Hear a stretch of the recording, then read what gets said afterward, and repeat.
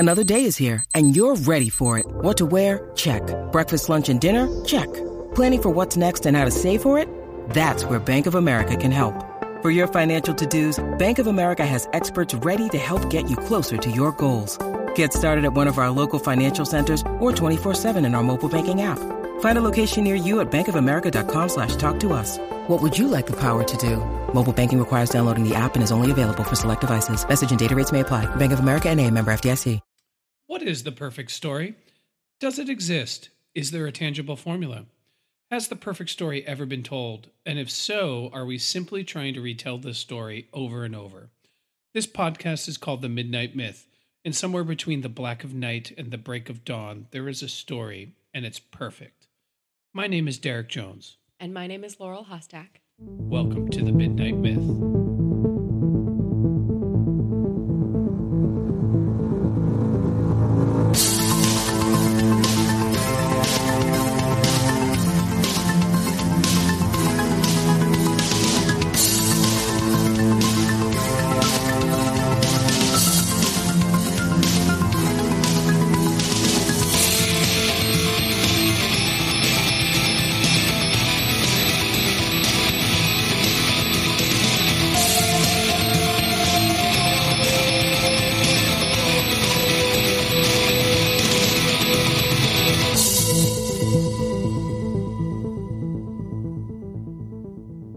Welcome back to The Midnight Myth, everybody's favorite history, philosophy, mythology, and how those subjects bubble up into our popular storytelling podcast. As always, I am very tremendously, excitedly excited for this Midnight Myth episode. We're continuing our Harry Potter rewatch and discussion. We are now at the Half-Blood Prince. This is the installment before the final installment in the Deathly Hallows. We got a ton going on with this movie. Feeling really stoked about talking about it today. Don't want to waste too much time because we have so much to get to with the Half-Blood Prince. But how you doing, Laurel? Feeling great. Feeling like I just downed a bottle of liquid luck, and I'm ready to do this episode. This is one I've been waiting for, really, really anticipatorily. I've been excited to do. So yeah, I'm happy that we're here. Yeah, absolutely. I can say that, when I first saw the Half-Blood Prince, the movie, I just thought it was okay. I didn't really love it. It's one that over time I've come to love more. It's easily one of my favorite books, if not my favorite of the books. So I'm really excited to talk about. There's so much going on in this one, and it does feel very different from all of the other Harry Potter movies. It feels like it is rather unique. All things that we're going to get to, what we think of and why we think this movie does what it does. But before we get too deep into it and roll up our sleeves and get to work, Laurel, do your thing. Yeah, so my thing is just we would love to hear from you. The conversation never begins or ends here on the podcast. So please reach out to us if you have anything to share or you just want to say hi. We're on Twitter at The Midnight Myth. We're on Facebook and on Instagram at Midnight Myth Podcast. And we would love your feedback. Love to hear from you. You can also head to our website, midnightmyth.com, for extra content, blogs, and links to our Patreon page and our merch store if you wanted to support us. Know that if you support us on Patreon, your donations, your pledges for the months of November and December, the duration of our Harry Potter series, are being donated to the Transgender Law Center. Because we all know J.K. Rowling, the author of the Harry Potter series, has outed herself as a transphobe, and we want to make sure that our trans brothers and sisters and friends know that we do not support her statements and that we support trans rights as human rights. Absolutely. Totally agree. So let's get to it. Let's start this. Shall we begin with the briefest of brief recaps of Harry Potter and the Half-Blood Prince? Absolutely. Take it away. The movie starts with a bunch of Death Eaters causing violence against Muggles and kidnapping Ollivander from Ollivander's wand shop. And then it cuts to Harry Potter just getting a bite to eat at a diner. And we see through his reading of the Daily Prophet that Harry Potter is now publicly being questioned whether or not he is the chosen one, the person there to defeat Voldemort. Dumbledore quickly comes and brings him to a Muggle house where they meet Professor Slughorn. Professor Slughorn is disguised as a sofa, and he shows Harry Potter his collection of students, saying that anyone who's anyone wants to be in the Slughorn collection. It's then when the true reason that they are visiting Slughorn is revealed that Dumbledore wants to convince him to resume his post as the potion master. We learn that he has a valuable memory, one which will help Dumbledore and by extension Harry defeat Voldemort, but he has hidden this memory from Harry Potter. Dumbledore asks Harry to get close to Slughorn to let him collect him as a student, and then once in the Slug Club or collected by Slughorn, to pump him for information about this memory. All of this is happening while Harry is starting to discover his romantic feelings for Ginny Weasley, and the school year is kind of going out somewhat regularly. However, on the first day of potions class, Harry doesn't have a potion book, and he discovers this book written by the Half-Blood Prince. This book ends up giving him lots of secret details, tips, spells, otherwise things that he would not know, and Harry finds himself excelling rapidly in potions, even called by Slughorn the Prince of Potions. Meanwhile, Harry and Dumbledore are going through memories of Dumbledore's mind, trying to learn what they can learn of Tom Riddle as a child before he becomes Lord Voldemort. We see Tom Riddle in his orphanage, as well as we see Tom Riddle at a Slug Club party asking Slughorn something, but Slughorn refusing to give it.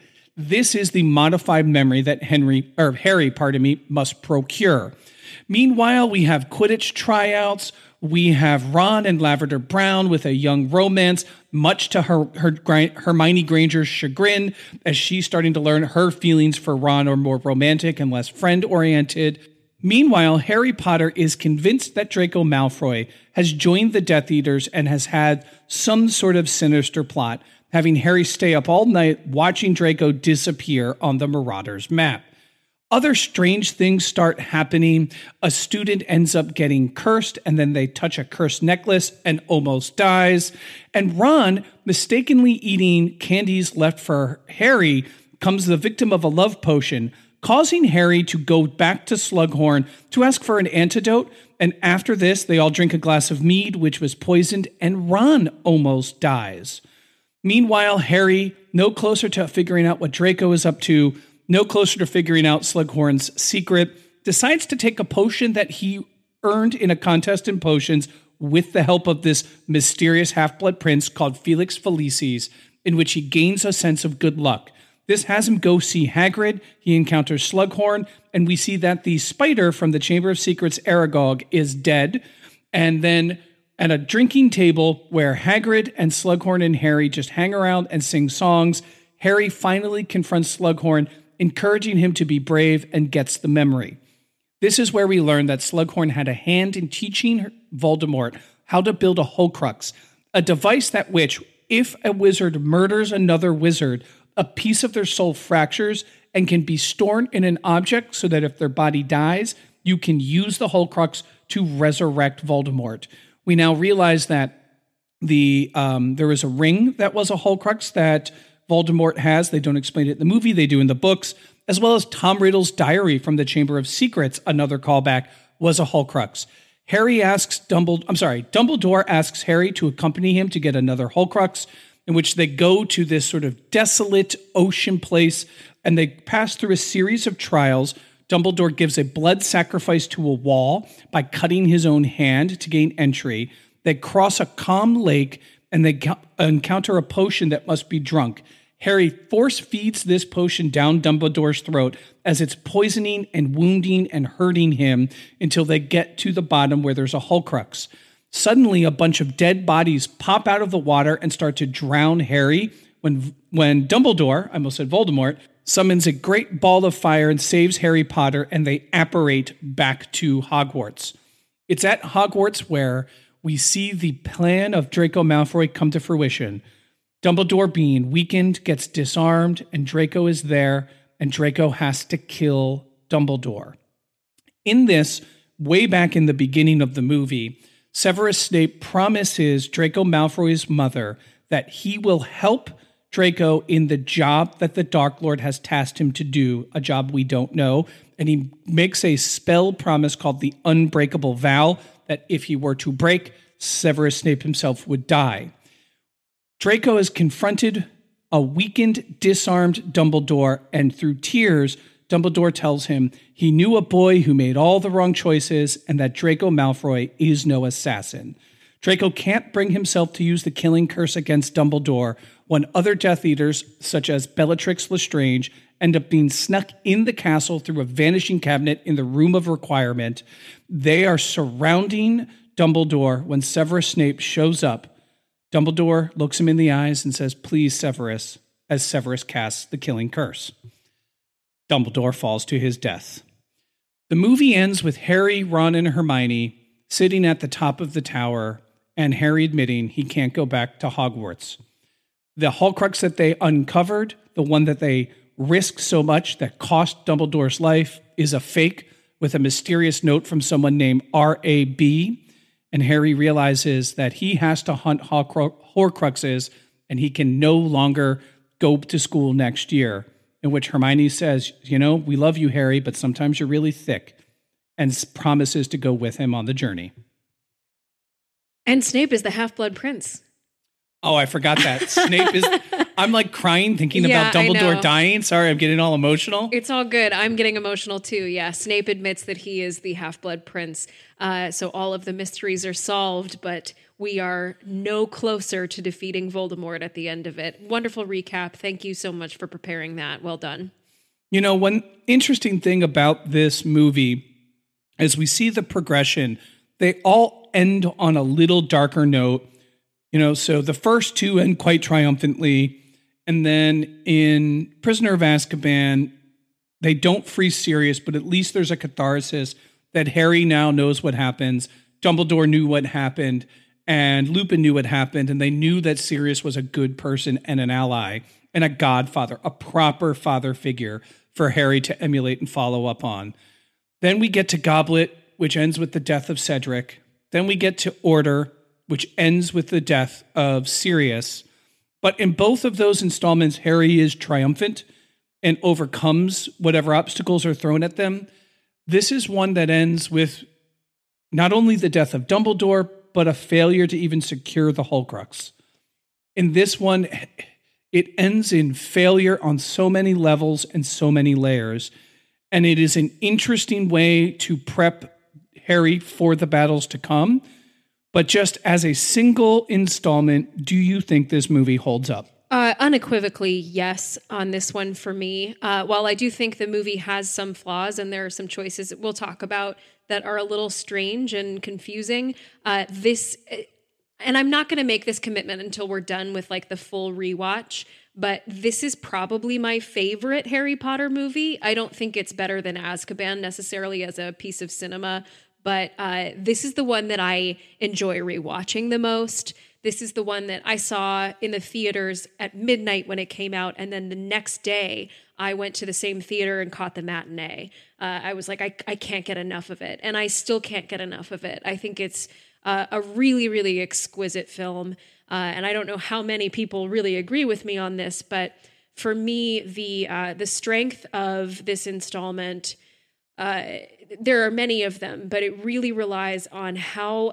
this is able to so nimbly navigate the difference between some of the lightest material in the series, some of the funniest material in the series, and some of the absolute darkest material in the series. So you're talking about this like horribly grim ending, and we've talked about futility for a few episodes now, how the endings get less and less triumphant, how we end this having lost Harry's final father figure, with the exception of maybe Hagrid.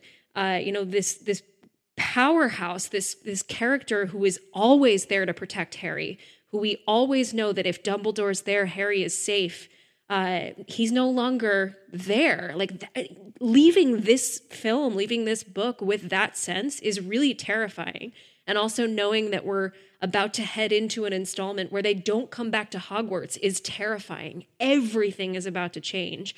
But it's also this movie's funny as hell. This movie is delightful. So I think it's incredible how well it's able to shift between tones, how it's able to highlight really unexpected performances, particularly from Daniel Radcliffe, who finally gets to flex his comedic muscles. I think Daniel Radcliffe is an outstanding comedic actor, and really grows into his own, especially in this movie. But you talked about the Felix Felicis segment where Harry goes to Hagrid's and gets the memory from Slughorn, and that's one that stands out in this movie for me as like a microcosm of the strengths of the film. It's a kind of riotously funny scene, and then it slowly and carefully shifts into being a really touching, really heartbreaking, really moving sequence. And so I think it's fantastic. Jim Broadbent as Slughorn gives maybe my favorite performance of the entire Harry Potter series here too. So yeah, that's my thoughts. Yeah, I agree with almost all of those thoughts 100%. When you have a movie that has whimsy, humor, action, and tragedy all in it, it is easy to have the movies feel thematically disjointed and emotionally nonsensical. There are movies out there where you're like, I just went from laughing, now I'm supposed to be crying, now I'm supposed to be on my edge of the seat suspense. I think there's a lot of, not to, blast anything or anyone, I think there's a lot of Marvel movies that just don't know if the scene is silly, action-packed, or serious dramatic weight. So they just put it all in one scene and hope at the end it just comes out as a wash. What I like about these shifts in tone that we see in this one is that at no point does it feel nonsensical. At no point does it feel like the tone shouldn't meet the moment and isn't characters naturally doing and acting what they should be. You mentioned when Harry takes Felix Felicis, when he is hopped up on luck juice, and that it's kind of silly, and then they come across Aragog, and Hagrid is genuinely sad, and Slughorn doesn't really understand that, but he takes it seriously and gives this rather absurd eulogy for Aragog, but it's so touching to Hagrid that we are delighted about the whimsy and the silliness of it, but Hagrid is genuinely sad, and the way that then links to the scene where Hagrid and Slughorn are getting drunk, it makes sense. What do you do after a funeral? You have a few drinks. They've established that Slughorn likes to drink already, in this, so he has an excuse to get drunk. Yep, all hands on deck, Granger. And then in the end, we get one of the most touching emotional moments. It takes its time. It allows the fun to be the fun, the whimsy to be the whimsy, and it leads itself into the change of tone and that it never feels disjointed. It makes sense that at the end of this drinking session, Hagrid drinks too much and passes out, and Harry and Slughorn have to hash this out. They have to come to a conclusion. Harry needs to know what Slughorn taught or did not teach Voldemort, and Slughorn knows it, and he's got the luck charm. We as the audience know he's going to get it, and the way that they flesh it out, even though magic is involved, a magic potion is giving Harry the power to do it. It augments it, yeah. It still feels natural and organic, and I think it does that really well. It does also a really good job with lighting and changing the lighting for the tone and the mood. When we see Goblet and Order, these movies are big and they get bigger and the world is expanded and there's different places and Harry has visions all over the wizarding world, etc. This one gets smaller. Yeah. This one gets intimate. It gets tight. It's about these small group of characters. You've got Snape and Malfoy on one hand with a mystery we're trying to unravel. What is Malfoy up to? Whose side is Snape really on?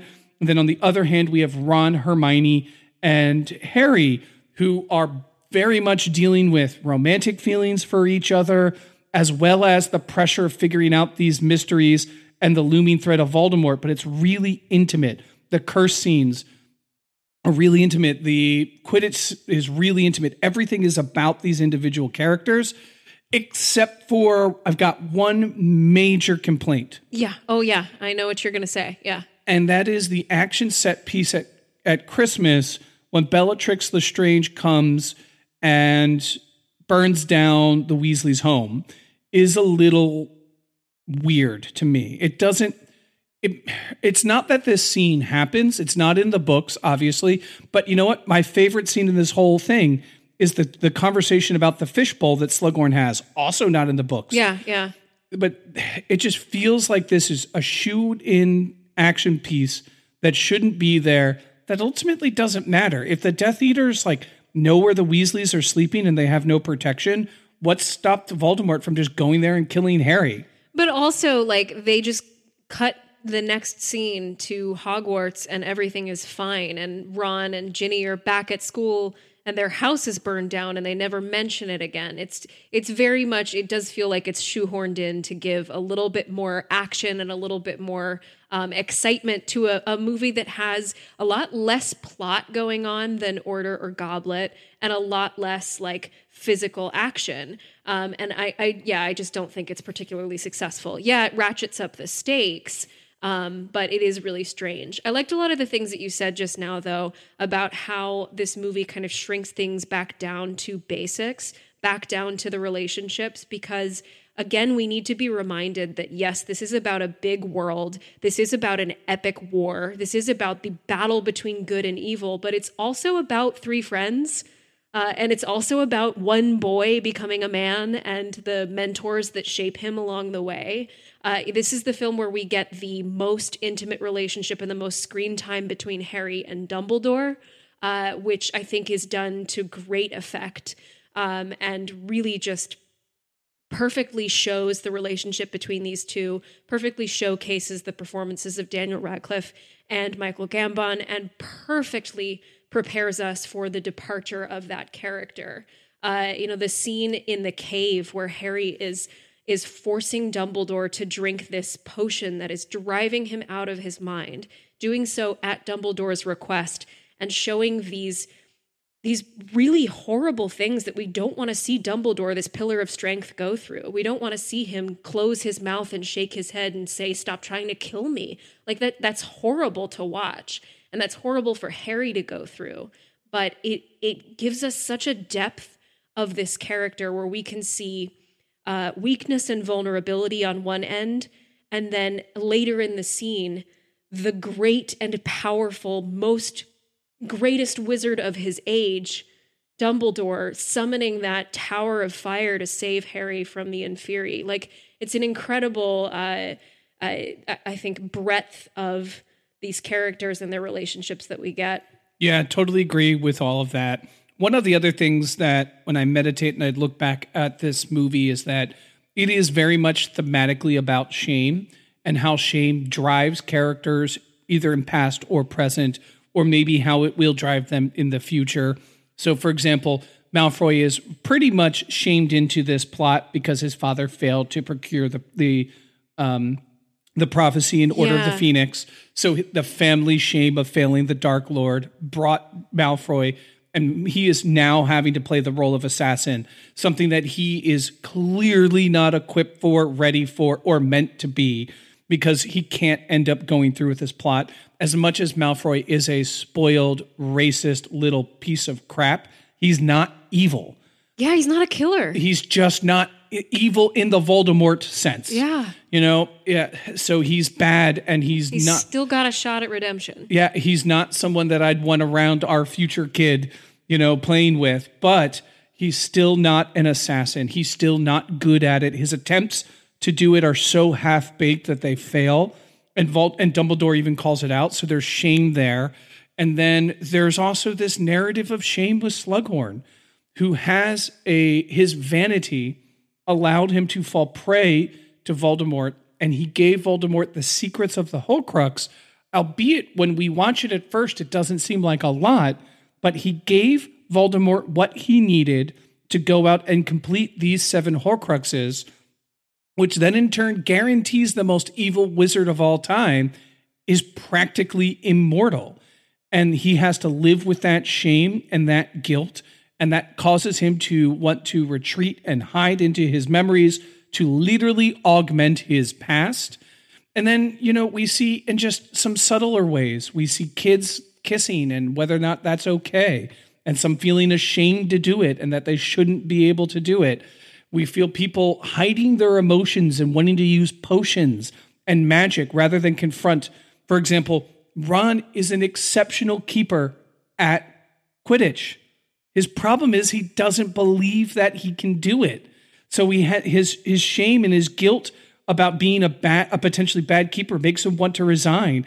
And he has to be tricked into thinking he took an invincible luck potion to go out and do what he can just actually do. Yeah, absolutely. And I like how the mystery in this is driven by shame.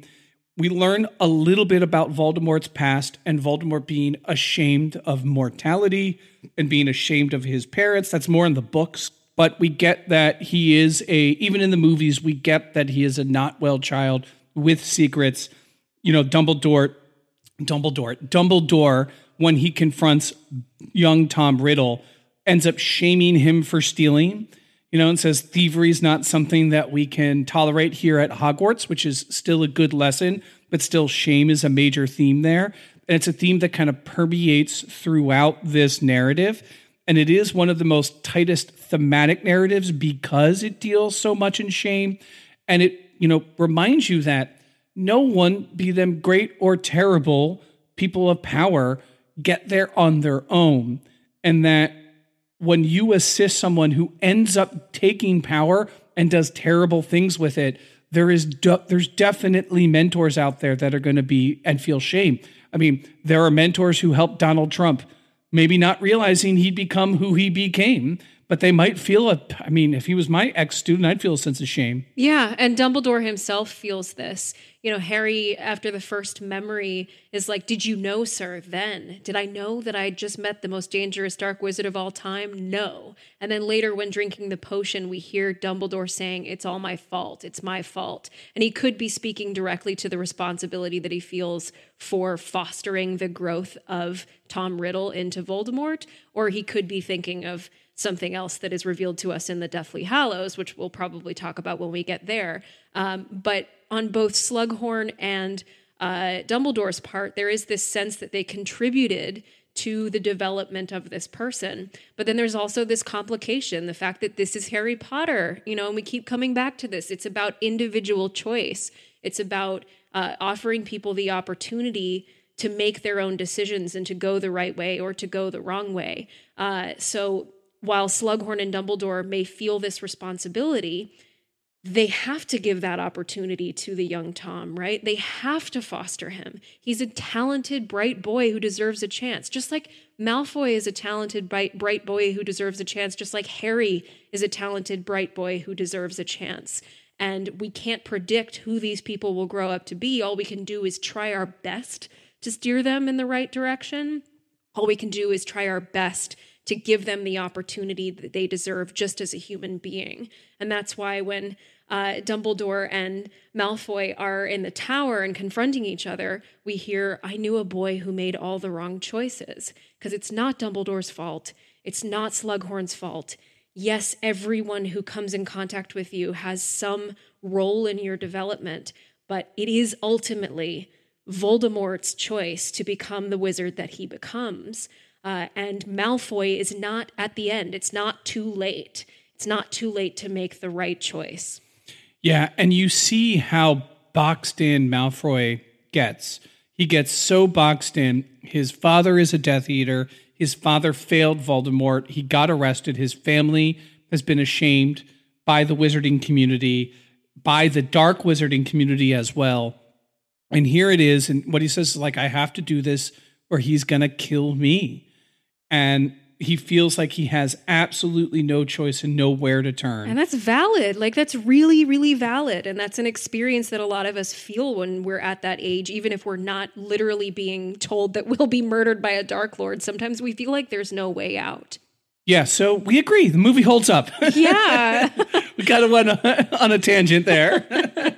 It definitely holds up. It's hard not to. It's a good movie. Yeah, there's so much to mine. It's so rich.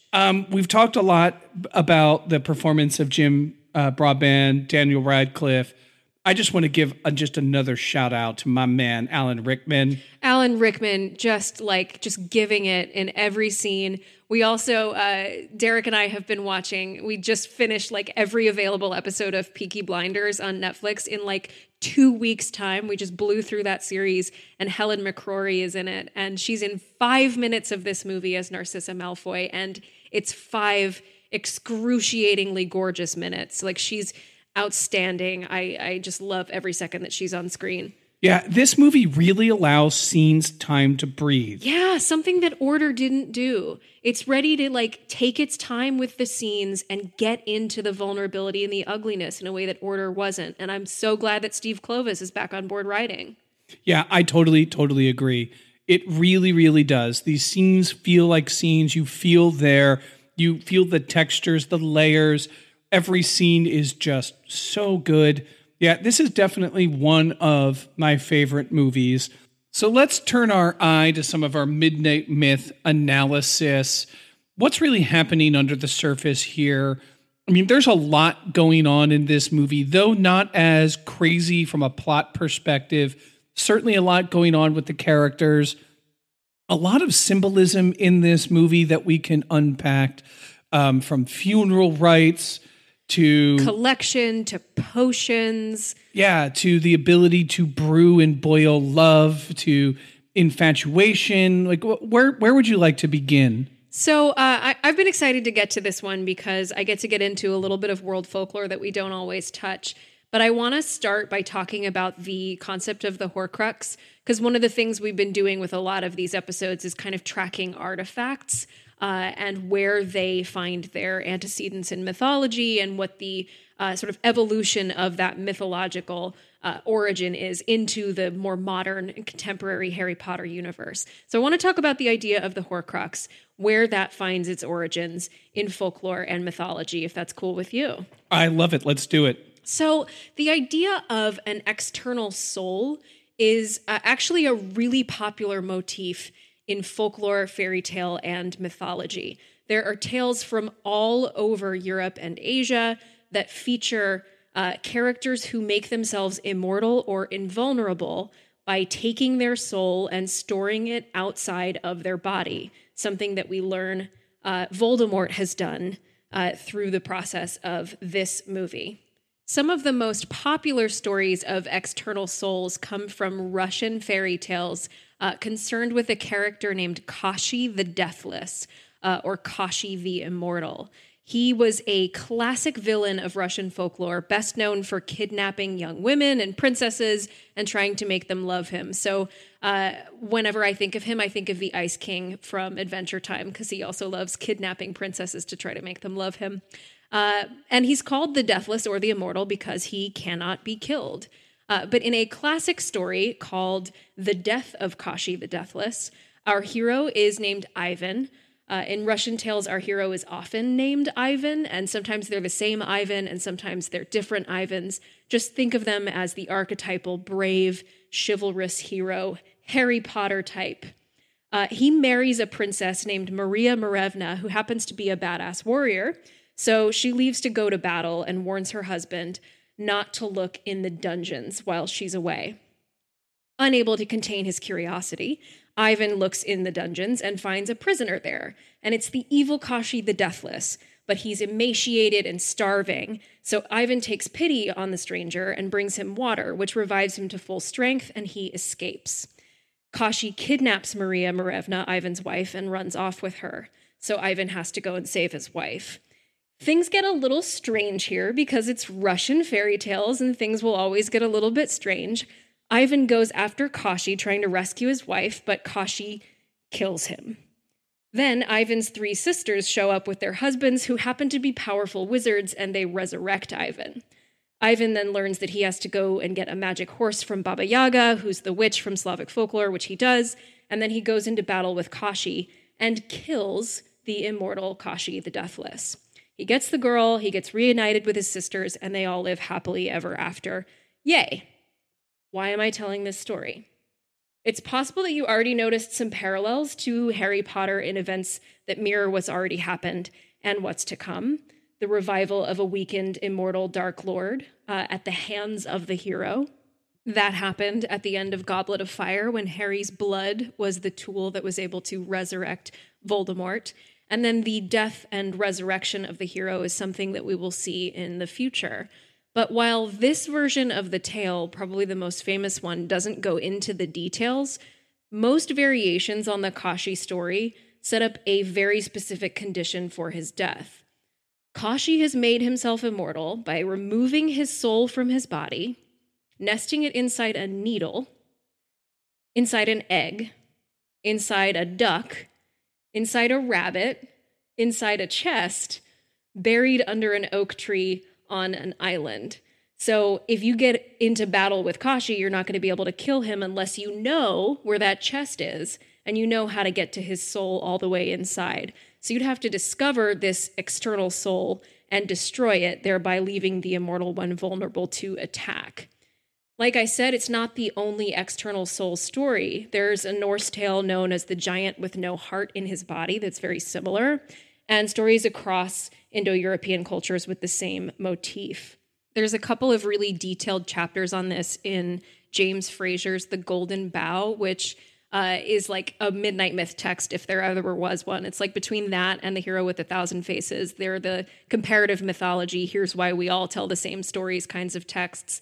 But usually the soul is hidden within an inanimate object, often an egg, or in some cases, a live animal.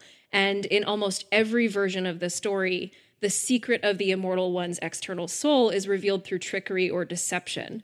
It's usually a woman deceiving the immortal person into sharing his secret so that the hero can slay him.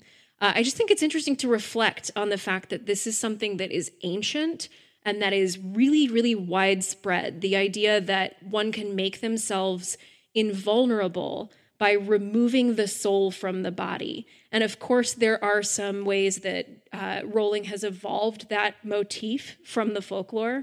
So normally in these stories, if you destroy the external soul, you just destroy Kashi, or you destroy the giant. You kill the evil one because you've killed their soul. But in the Harry Potter world, the soul can be fractured into multiple pieces, and a piece resides in the mortal body, in the embodied person as well. So it's more like a series of things that you have to eliminate before you can take on the final boss, if you will. Yeah. What do you think? All right. So 2 follow-up questions for you. Yeah. What do you think ultimately it means to have the soul fragmented in order to achieve immortality? In other words, what's the cost of this dark magic? Yeah, well, and that's the other thing that Rowling introduces with the creation of the Horcrux, is that it has to be achieved through a crime against nature, through this unnatural act of murder. So there is a piece of dark magic that you will have to do alongside the taking of another life in order to split your soul, which is ultimately the most unnatural thing. What we have learned about Voldemort so far and about the young Tom Riddle is that his ultimate goal, like the true thing that motivates him, is, I want to live forever. Like, I'm never going to die. He's terrified of death. He is longing to become the conqueror of death. And so he will go to any lengths to ensure that he is able to conquer that final end that we all meet. He has gone after unicorn blood. He has tried to get the Sorcerer's Stone or the Philosopher's Stone. He's gone after all of these different versions of extension of life, but is even willing to cross as many like natural lines as possible to create the conditions by which he is invulnerable. Yeah, I think that's largely correct. I tend to agree with you on that. I think of also the process of making the Horcrux. Though we don't see the actual spell in action, it definitely makes me think of ritualistic human sacrifice. Yeah. Well, and that's a really interesting thing to bring up, too, because in The Golden Bough by James Frazier, the second chapter that he has on this, after explaining all the times that it's used in different folklore across like Scotland and Hungary and Malaysia and Germany, etc., he does an entire chapter that's more from an anthropological center, where he discusses how societies and cultures have used this concept or this motif of the external soul as a ritual. So if you're sending a warrior into battle, you might perform some kind of ceremony that symbolically places their soul into a ritual object to protect them from harm when they're in battle. So I think the comparison to ritual sacrifice is really apt. Yeah, because how do you fracture your soul? You have to murder someone, but presumably, right? So Severus Snape murders Dumbledore. He didn't create a Horcrux when he did it, right? So there's got to be more pieces to that puzzle in order to once that soul is fractured, in order to place that fractured soul into an object. So there has to be some like, I'm killing you to make a Horcrux. Yeah, there's an intention, there are conditions. We're told in the book there's an incantation, but yeah, absolutely. It requires a certain set of conditions. And to me, that seems like I am sacrificing you so I can live. And so many ancient religious sacrifices were about spilling of blood, which was once you lose blood, you lose life. So ancient people intimately understood that blood and life were linked, and that without blood, you couldn't have life. And so you spilled blood, e.g., you spilled life to get life renewed to you. And the Horcrux seems like a manifestation of that, taken to its most perverse, literal form. I'm going to sacrifice this human being in order so I can live forever. Yeah. And there's something too, I think, to the fact that so many of the stories, so much of the folklore uses the egg as the storage facility for the external soul, uses this symbol of life or this symbol of birth as the like final thing you can use to kill this unvulnerable person, but also like that's where I store all of my potential. That's where I store all of my like non-embodied energy. I just think that's an interesting symbol there. Yeah, I totally do. It kind of reminds me with some stuff I wanted to talk about. Yeah. If you'll permit me a pivot. Of course. Because one of the things that I really walked away from meditating on was how this movie and e.g. the Harry Potter universe itself engages in the soul and the philosophy of the soul. This is the first time we really see the soul being an integral part of the story. However, there have been ghosts since day one, as well as not in Order of the Phoenix, in Goblet of Fire, we see shades come out of Voldemort's wand. Yeah. And so this led me to want to kind of briefly discuss, how does J.K. Rowling use the concept of the soul? Where is she getting that concept from? And what does this movie say about the soul and what kind of meditations that we can have, which ultimately comes down to the question of, do humans actually have a soul or not? Oof. Yeah, which is a big question. Can of worms. Now, I'm going to frame this around, I'm going to use Western sources and Western sources only in this. However, there are different concepts of the soul at different areas of the world. There is complex and deep philosophy and theology in the East, as well as in the Native Americans and Pacific Islanders. There are two that I can think of off of the top of my head. However, I want to frame this within Western, not because I'm a biased pro-Westerner, though I definitely am. I mean, that's just truth, if I'm being honest. Yeah, you're just acknowledging what's there. Yeah. Who I am and what I am. What you've been most exposed to. Exactly. But it's also, I would say that of all of the things that Harry Potter is, it is unequivocally Western. Very, yeah. It is a product of Western thinking, Western storytelling, Western folklore, Western mythology. So starting with the ghosts that we see and the shades that come out of Voldemort's wand in the Goblet of Fire, that feels very reminiscent of the first ideas of the soul that we see in ancient Greek literature, which come from Homer. And this is the idea that a soul is referenced in two ways in Homer, who wrote the Iliad and the Odyssey. So the first is something that you could lose in a battle. If you lost in a battle and you died, you lost your soul. So that's the first way that it's talked about.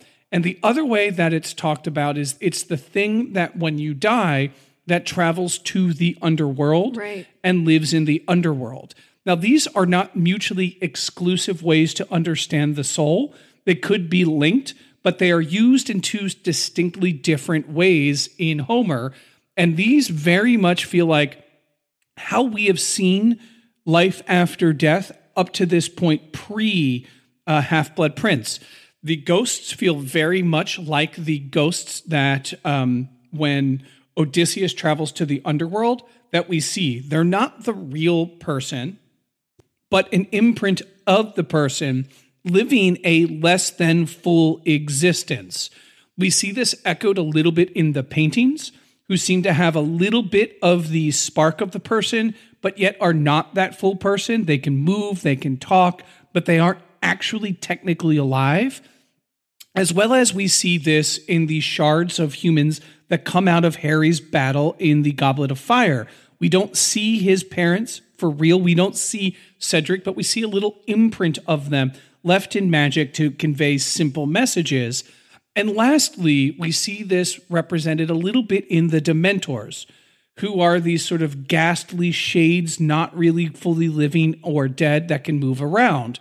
Now, in the Homeric tradition, one of the lessons that Odysseus needs to learn when he travels to the underworld and speaks to Achilles, Tiresias, etc., is that life is better than death at all costs. Stay alive.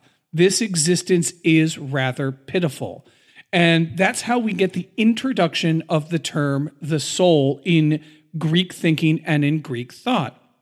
But that's not where it was left off, because the Greeks invented philosophy. So starting from the Homeric tradition, philosophers started debating exactly what is a soul.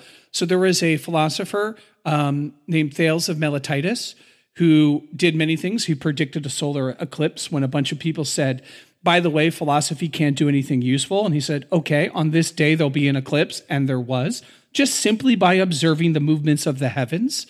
And so Thales started theorizing that everything that is animate, that has movement, must have something in it which causes the movement. And Thales used the example of a magnet. A magnet is ensouled because it has some form of life to it. So the distinction is animate, soul, or ensouled, inanimate, non-souled. So a rock doesn't have a soul in it because it doesn't move, but a magnet does. Human beings move, hence human beings must have a soul. Then we start seeing two of my all-time favorite historians, Herodotus, who invented the term history, and Thucydides, both discussing the soul as equivalent to human moral actions or virtues. Those who, for example, were brave, those who were courageous, those who could speak elegantly, who could lead men in times of strife and trouble, were, quote, strong of soul, versus those that were weak of soul. So this started linking the concept of the soul to someone's actions and abilities. The stronger one's soul, the more virtuous, more moral, more courageous, more statesmanly, more self-sacrificing. A weakness in soul, the more cowardly, backstabbing. For example, Peter Pettigrew, in a Thucydidean sense, would be weakness of soul. Yeah, or Umbridge would be nearly soulless. Yeah. Versus Lupin and Sirius Black, who would be strong of soul because they're able to face adversity and overcome it and not change who they are. All of these were sort of the precursors to the moon landing of soul discussion. In Western thought, it was Plato who really advanced and brought in the idea of the soul. Friend of the pod, Plato. Friend of the pod, Plato. So in the dialogues of Phaedo's theories of the soul, and I might be saying that wrong, Phaedos, I don't know, I don't speak ancient Greek. No worries. This is where Socrates makes his argument about the soul. In case you're confused, Plato wrote the dialogues of Socrates. Plato was a student of Socrates who followed Socrates around and wrote down what he said.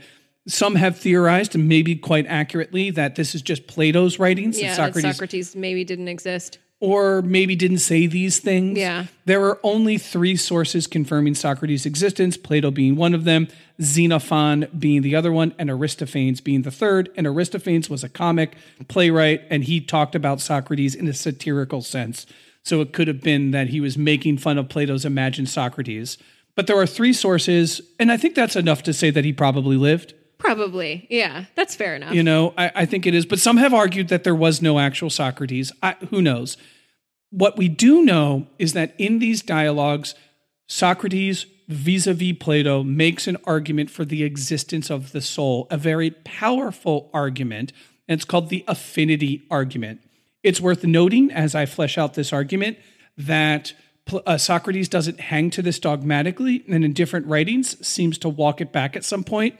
But this is the basic idea of the rational thought around the existence of the soul. And it's about distinguishing two different types of things that exist in the world. Ultimately, the world can be bundled up into two things: perceptible, that are composed of parts and subject to dissolution and destruction.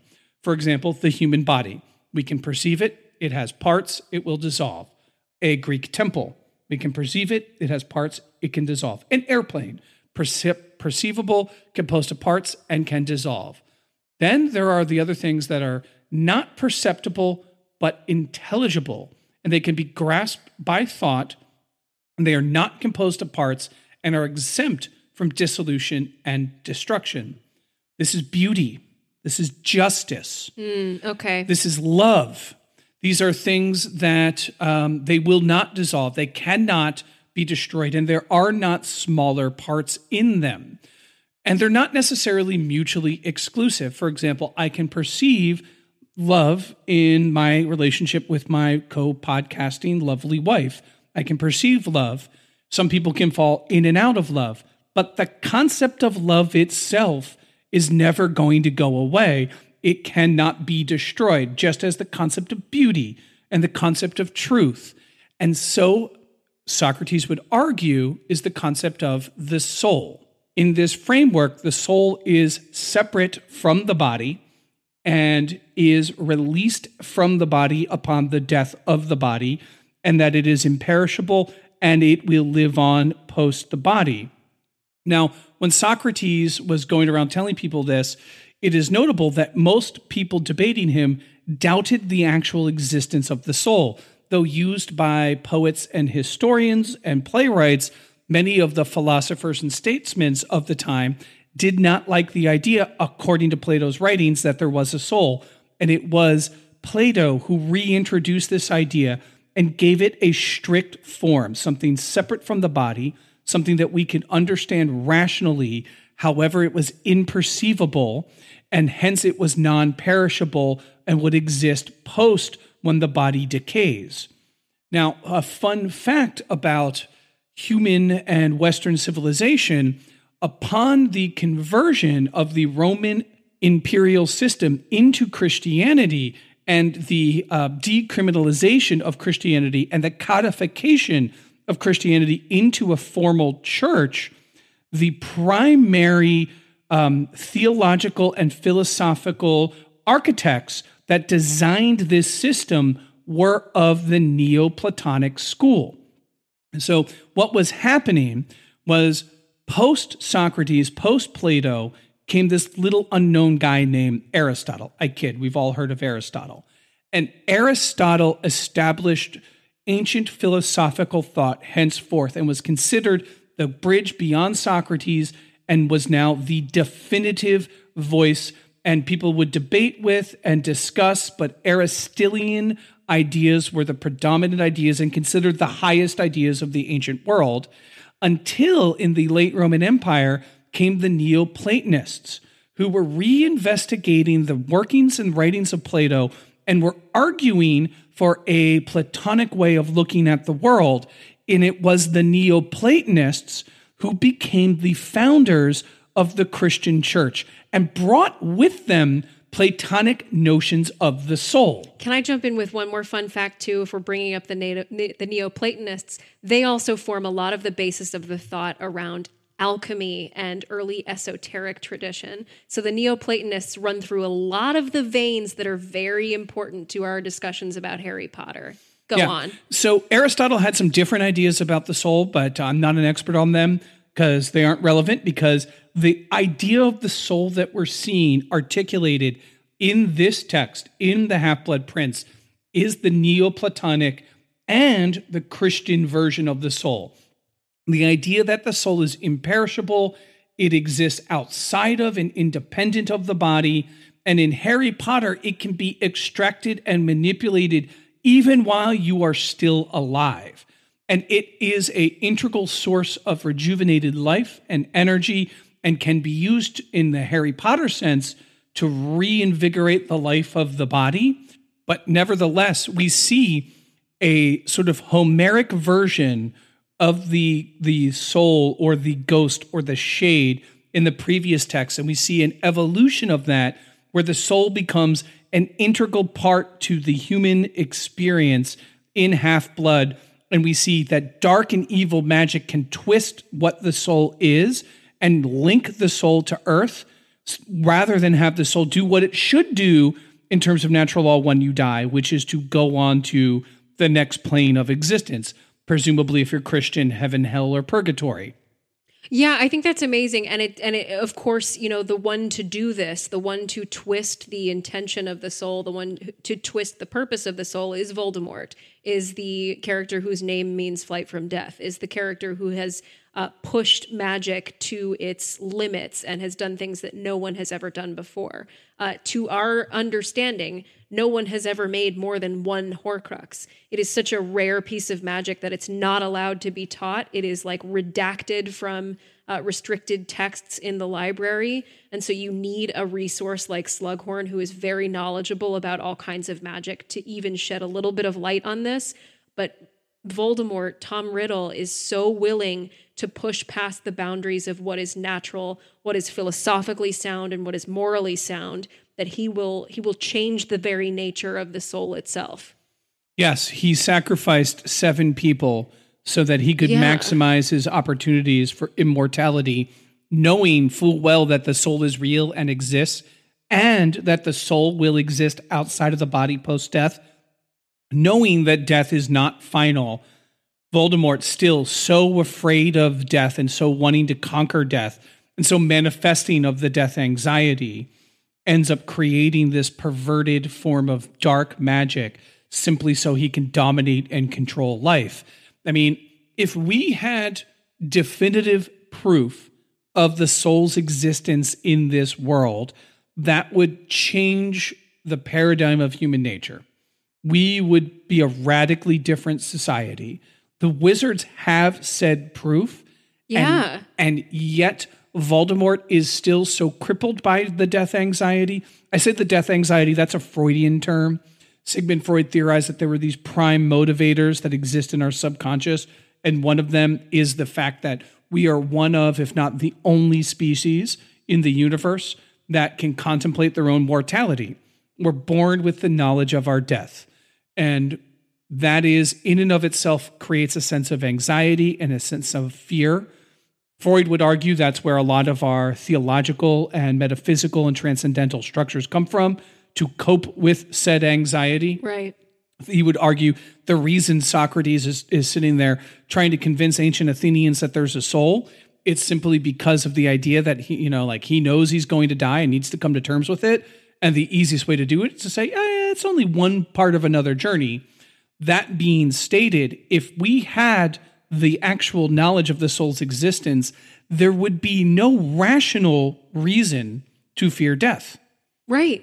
Because you don't actually die. A part of you, the non-body part of you, moves on to the next plane, the next realm, and exists as a soul that's imperishable.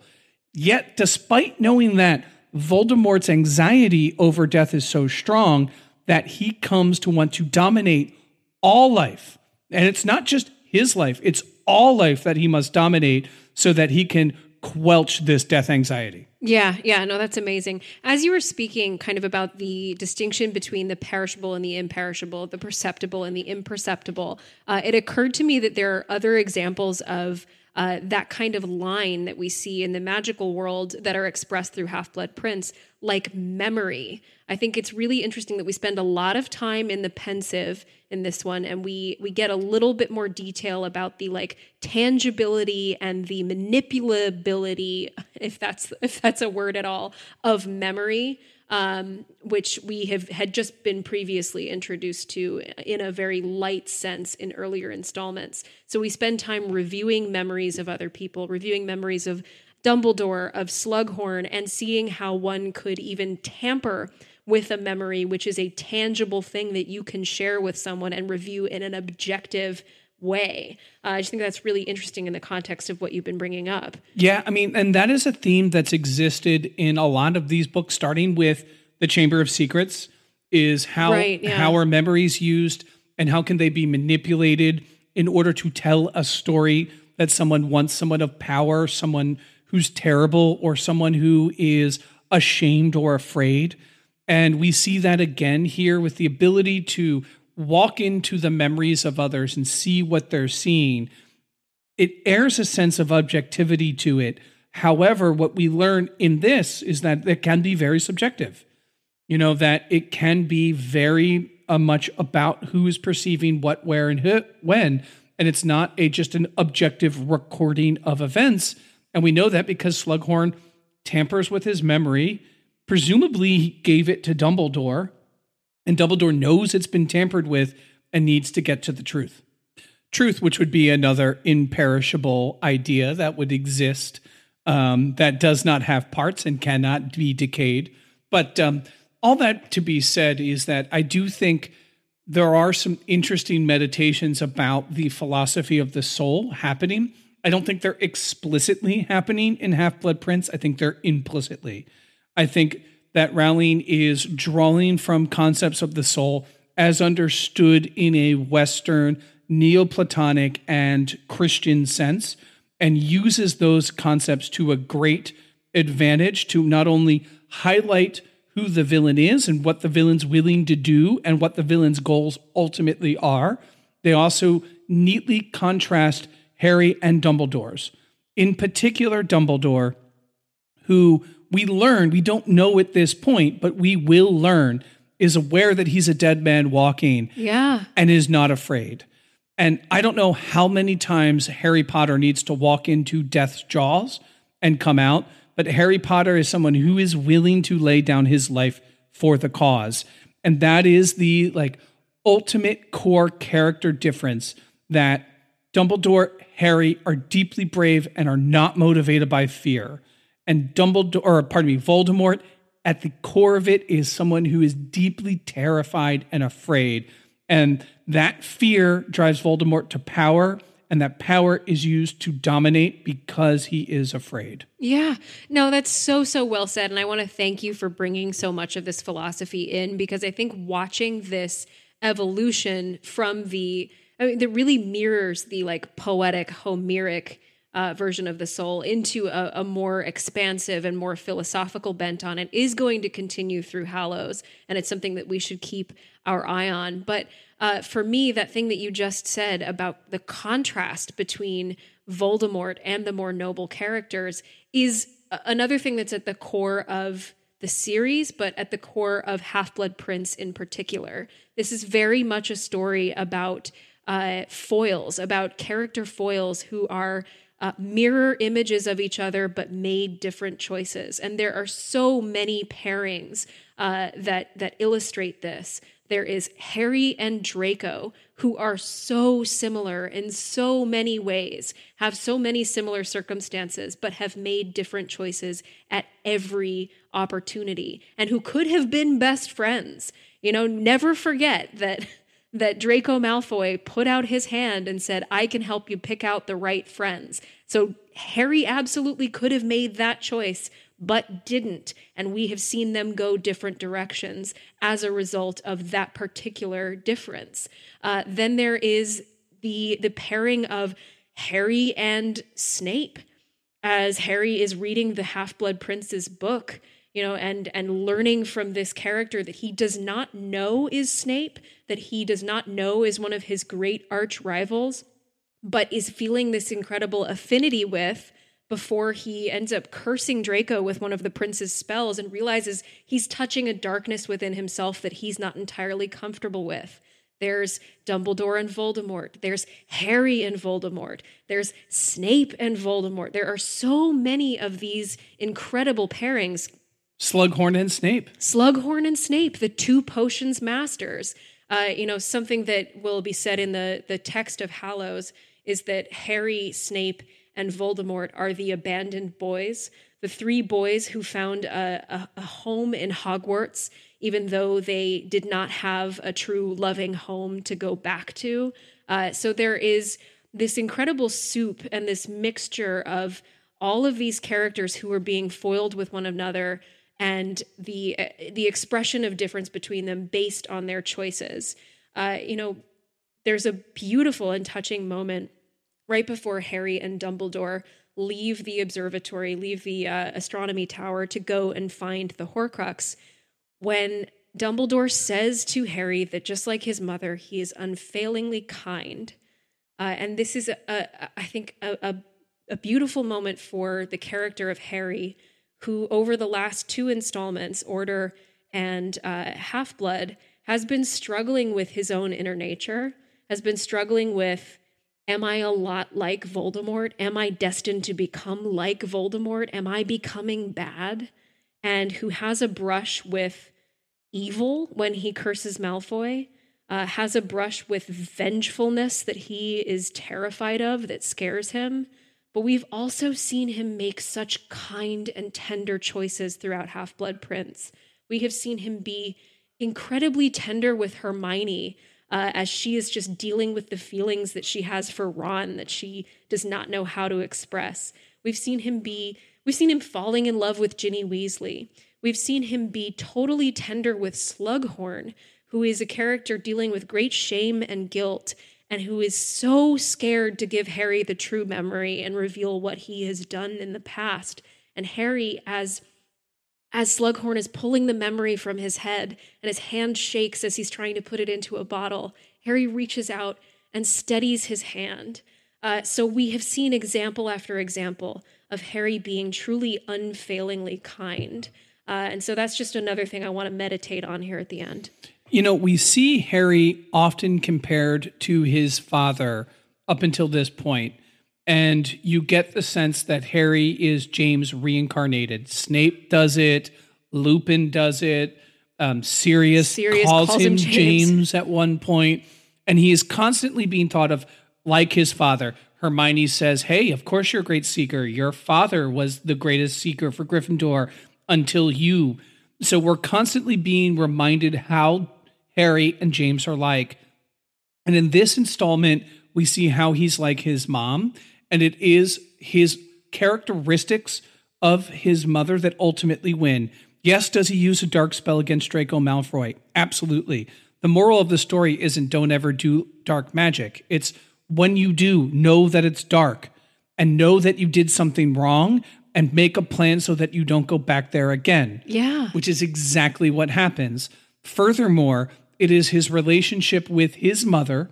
It is how he is like his mother, and Slughorn's relationship with Harry's mother that ultimately is the way he gets to the memory that he needs to answer the riddle of the Horcruxes.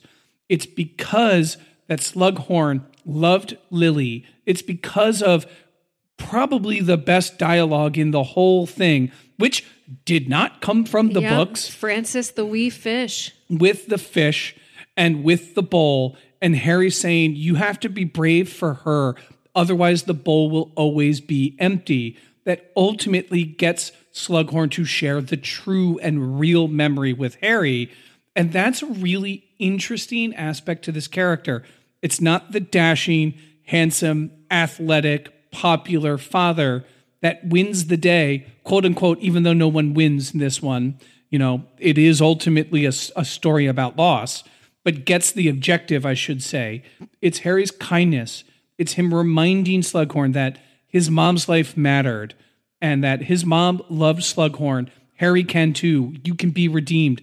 I'm not doing this, Slughorn, to judge you. I have no business judging you. This isn't to judge you. It's because there's a bigger fight that's more important than your guilt. And I'm giving you the opportunity to be brave. Yeah, I love it. This has been a great conversation. I have learned a lot from you, Derek. I hope that you have learned something from me. I think we've shared some really interesting perspectives in this one. And I'm excited for Hallows. Here at the end, again, things are getting sadder and sadder in this series, so I want to have a little bit of fun. And our friend Dave from Not for the Dinner Table, a podcast that we love, please go and check them out, gave us a fantastic suggestion, which is whether or not we would share what Amortentia would smell like if we were standing near it. That's the very powerful love potion that we are introduced to in the first potions class in this story that smells like what attracts the person who's smelling it. So for Hermione, it smells like fresh cut grass and new parchment and spearmint toothpaste. So I thought we would share what Amortentia would smell like to us. Would you like to go first, Derek?